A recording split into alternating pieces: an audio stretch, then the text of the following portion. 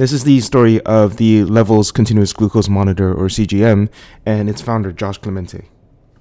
So I spent some time right after SpaceX. Essentially, I was going to go straight into this and start a company and try and get some funding, but there was no real design. And in order to get some traction, it was clear that there needed to be a little more groundwork. So I spent some time designing just in CAD, like starting to put together an idea for what this design could be.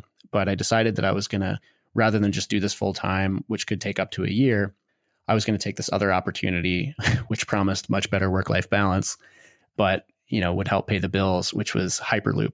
And so my good friend was over there. He and I had worked together at SpaceX, and Hyperloop was essentially a space vehicle inside of a tube, which is actually a train. So you take a tube, connect 2 points, hundreds of miles apart, pull all the air out of it, and you put this little levitating pod in there, and it uses magnetic levitation similar to the trains in Asia.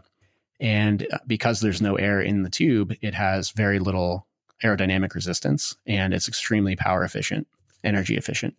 And so I decided to go kind of take my spacecraft development expertise and use it at Hyperloop. And on the side, I was going to moonlight and do this elevated tactic system design. And that is ultimately what I did. I spent a year there, and it was a really interesting experience. I got some more kind of exposure to the world of business and startups, and it was a very well capitalized company.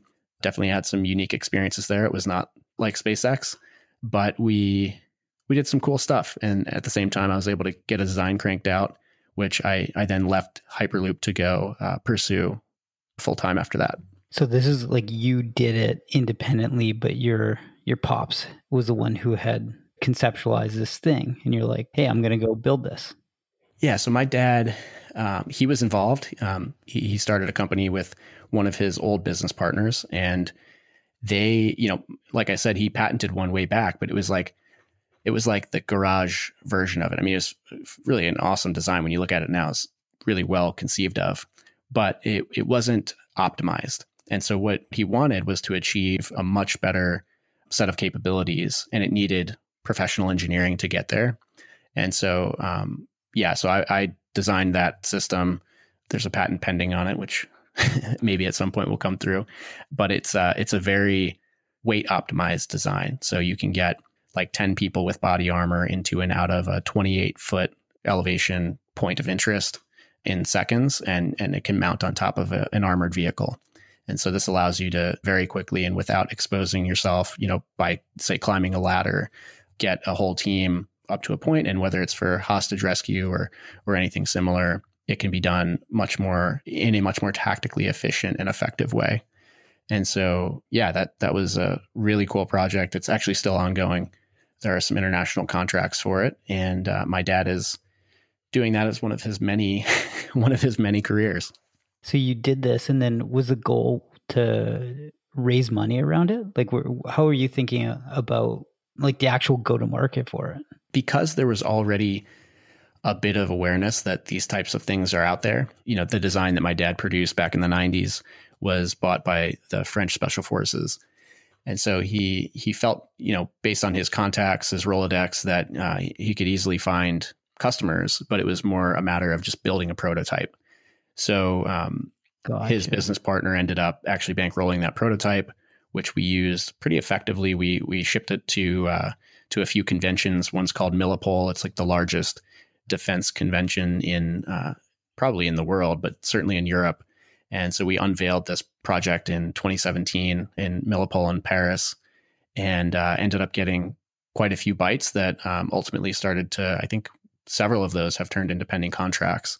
And so it was really cool, because rather than having to raise a large sum of money, you can demonstrate a prototype that meets certain requirements and then get a letter of intent and then get essentially advance payment for the contract terms and proceed into production.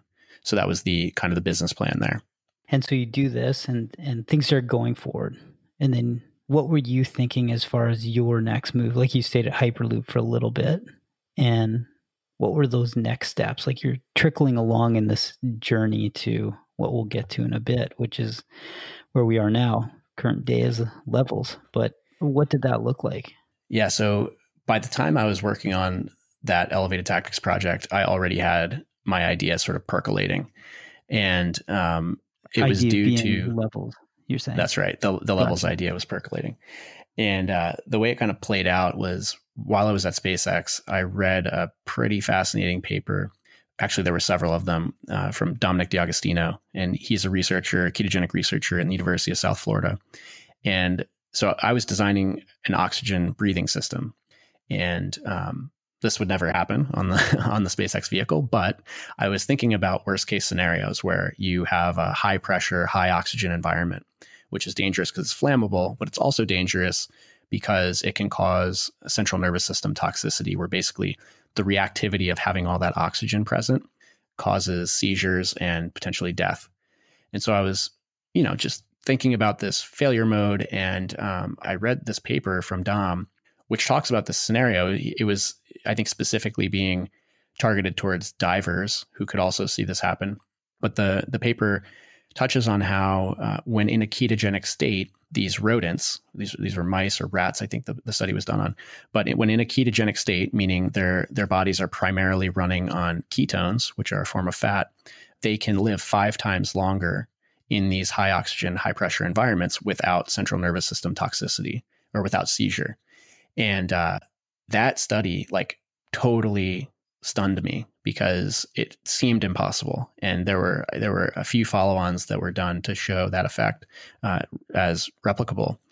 And the reason it stunned me was because I had never believed that nutrition or that dietary factors had made any difference in organisms. My understanding was that every calorie is the same. A calorie is a unit of energy, and the food you eat has some number of units of energy in it. And no matter where that energy comes from, it's all the same. And this was the first time that I'd seen something that said, actually, just a simple change in where those units of energy are coming from completely changes the physiologic nature of this creature. It is no longer responding to its environment the same way. And in fact, it has these superpowers now. And of course, the study wasn't in humans, but it got my wheels turning. I started thinking that's pretty unbelievable. I would like to make sure that I'm optimizing myself for superpowers, if that's possible, just by eating the right foods. And so I was at SpaceX at the time. I was, I have many pictures of me sleeping under my desk because I'm pulling, 50, 60-hour stints at the office. And I was very much burning the candle at all ends at the time, eating whenever I could, sleeping whenever I could, working out as often as possible and as hard as possible. And so I was just in this really, really elevated state of stress, and I was not feeling healthy. This really played into my decision, I think, ultimately to leave SpaceX. Was just, I felt so overwhelmingly fatigued all the time, mentally and physically. My family, kind of refers back to that time. And apparently I was just a different person. Just my mental faculties were so focused on on my work, and I was just not, my personality had changed. I didn't have my sense of humor. I just was very, very, I think, mood affected by what I was going through. And I also just felt horribly unhealthy despite being physically fit. So all of this stuff is happening. I'm reading this paper, which blows me away. And that got the wheels turning. Maybe I'm doing something totally wrong. I had at the time asked my doctor, I basically walked into the office and said, I have a terminal illness. Please help me find out what it is, because something's totally off. Cognitively, you felt off. Physically, you're trying your hardest to work out. And you've convinced yourself at this point that something is not right. That's right. Yeah. And so I basically told my doctor, something's got to be wrong. Can you help me figure this out? And so around that same time, I read the study, and my doctor had taken a bunch of blood work, and, everything came back. I think the one recommendation was your vitamin D levels are low, so you should get more sunlight if possible, which wasn't surprising because I was indoors literally 23 hours of every day. And the 1 hour I was outside, it was dark. So and sleeping under your desk. Exactly. And so that experience got me thinking a lot about the other elements of health besides physical fitness. And so anyway, I moved on to Hyperloop. And the entire time I was at Hyperloop, I was designing that system, that side project, but I was actually more interested in reading papers on human physiology and metabolism. And it became just sort of this side thing. And I just started to get fascinated by it, which was very interesting because I loved chemistry growing up, but I wasn't much of a biology person. And I think the reason was it was very detached. I was, reading about single-celled organisms and stuff, but reading about how the human body works was like this really fascinating thing. And so I kind of threw myself into it. And I started experimenting while I was at Hyperloop with, I actually started this at SpaceX, but it continued through Hyperloop. It was about a year that I was pricking my finger to measure blood sugar, and I was getting continuous blood work from my doctor. And I didn't really have much figured out. I wanted to try the ketogenic diet. I wanted to try a vegan diet. I wanted to try basically every diet out there and find the right one for me and make sure that I was like basing that decision in objective data. So that was happening while I was at Hyperloop. And then sometime late 2017, around the time that we brought the tactic system out to Millipole, I read a book called Wired to Eat that had just come out from Rob Wolf.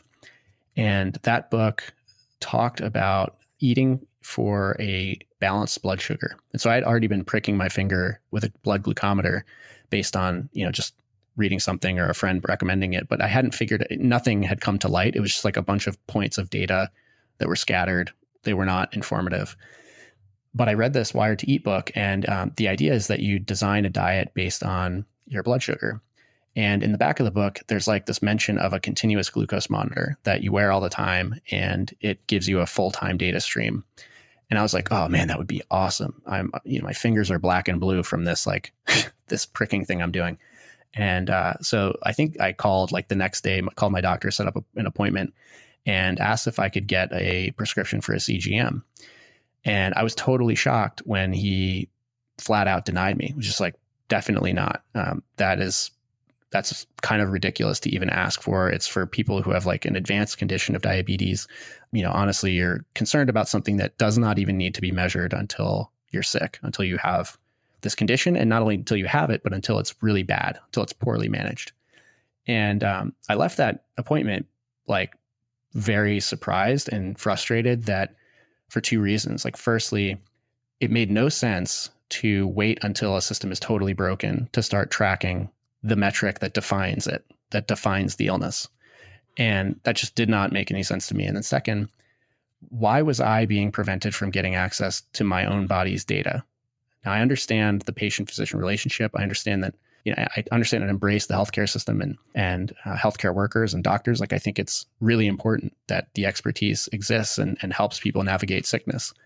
But it is confusing to me that like something along the lines of a CGM, which is just telling me what's happening in my body, would have this gatekeeper situation where I have to ask for it, and B, where I'm not the one giving access to the data. It seemed to me that I should be the one saying, you can look at my blood sugar data, as opposed to, this person saying, I cannot look at my blood sugar data. So that appointment experience, like, kind of triggered something in me. And I started to look into the healthcare side of things. Like, how rampant is blood sugar dysfunction? Is this something that more people should be worried about? And that unearthed this huge can of worms where I started to realize that this is like actually a really huge problem. And diabetes is nowhere near as rare as I would have believed based on the appointment with my doctor. And so I became increasingly interested in getting my hands on a CGM. And ultimately, I did get one from a friend of mine who had gone to Australia and brought some back in his backpack because they're over the counter there. Gray market CGMs. Gray market situation, yeah. I mean, I had tried everything. I was looking on eBay. They were, every once in a while, they'd be listed on eBay. I would try and buy them, and then it would like not come with a reader or something, and it wouldn't be useful. I was trying for several months, a better part of a year, really, to get a CGM. And so it was like early 2018, like January or something. I got a CGM. I put it on, and at this time, I was still struggling with a bunch of fatigue issues. I was working a much lower stress job. I was definitely doing multiple things at once. So I was spending my extra hours designing, the side project. But, I expected that I would have felt better, and I was not. I basically needed to take a nap every day. I had at least, and this is no joke, like 10 cups of coffee per day. This is on like a Mr. Coffee. So I was drinking a full pot of coffee every single day, essentially. And so, I was just not feeling good at all. And I got the CGM, and all of a sudden, like a light bulb clicked week 1. So I had been experimenting with diets. I was actually trying a vegan diet at the time. And as a total noob to the vegan diet, I assumed that what I was eating was very healthy. So it was brown rice, it was vegetables, it was sweet potatoes, bananas, a lot of very healthy foods, avocado, quinoa. It hadn't made a difference in my feeling of fatigue. And I put this device on, and I saw that every single meal I was eating, I was spending several hours, in some cases upwards of 3 hours in the pre-diabetic blood sugar zone, oftentimes in the diabetic blood sugar zone. And there was not a single meal decision I made for the first 2 weeks that was different. So every single thing I was eating was causing just total blood sugar destruction. And I'd be able to connect these like crazy highs and then this reactive crash that would come multiple hours later to my feelings of facial, like I would get this flushness in my face, my hands would get tingly. And then a few hours later, I'd be crashing. That's when I would want that nap. I'd be getting more coffee. And I'm seeing this pattern like almost instantly. And so within that first 2 weeks, I had enough pre-existing knowledge of the ranges, the concerns and the statistics around prediabetes, the ranges that are associated with them. I knew pretty quickly, like, this is a problem. I ended up talking to my doctor about it. He was pretty surprised, but essentially was skeptical, was saying like, yeah, you might be borderline pre-diabetic, but honestly, like you just need to, something along the lines of you need to just eat better and work out more. And, at the time I'm a CrossFit trainer, I'm working out every day. I'm eating a vegan diet of all home cooked meals. Like that was clearly not cutting it. And so it was that early, like January, February timeframe. I had just used the CGM. And the moment that it all kind of came together, this is going to sound lame, but I was actually in the shower and I was just like, I sort of envisioned what the ultimate experience would be for me, what I needed to make better decisions. And it was this system, the CGM, but the form factor was terrible. I had to use this like third-party device that I carried around in my pocket. It didn't connect to my phone at the time. The device was like monochromatic. I couldn't zoom in on the data. I was tracking what I was eating in this like separate Excel spreadsheet. Like everything was a mess. But what I needed was just one central place where I could track my blood sugar, how it is affected by these decisions, and make iterative improvements, close the loop between everything I was doing and the way it was causing me to respond. And so I'm in the shower and I'm just like, this is it. Like I just have to provide that system, better accessibility to these devices, to people like myself who may not know, but want to try to do things better. And I'll just start doing this. Like this could be a game changer. I mean, it's exactly what I need. I am an example of all of these people that I'm reading about that are out there. They have no idea what to do. This could be a really interesting project. And I was like, I'll call it Maple Biometrics. And that was kind of a play on words because it's like, maple being maple syrup. It's like this sweet substance in the tree. I was like, this is tracking the sweet substance in our blood. So it's just like kind of silly idea. But I got out of the shower, told my girlfriend, I'm starting this company. It's called Maple Biometrics. I'm incorporating it right now. I actually sat down and filed an LLC 10 minutes later and started putting pen to paper on what a business plan could look like, putting a slide deck together to just get my thoughts down. And a friend of mine convinced me Maple Biometrics, a terrible name, call it something like Frontier Biometric. So I was like, all right, fine, I'll do that. So I then switched the name to Frontier Biometric because it's like cutting edge. It's talking about the future. It's like the beginning of a very new era where people have access to their own data. They have access to the information they need to be healthy. So it felt like a good name. And yeah, that was it. I basically I'll say that Levels is an interesting company for a couple of reasons. One, it got me actually interested in quantified self, which was a movement that I have been skeptical of in the past. It's kind of not even about quantified self so much more of actual intelligence based on reaction to food, which is probably one of the most important components to health.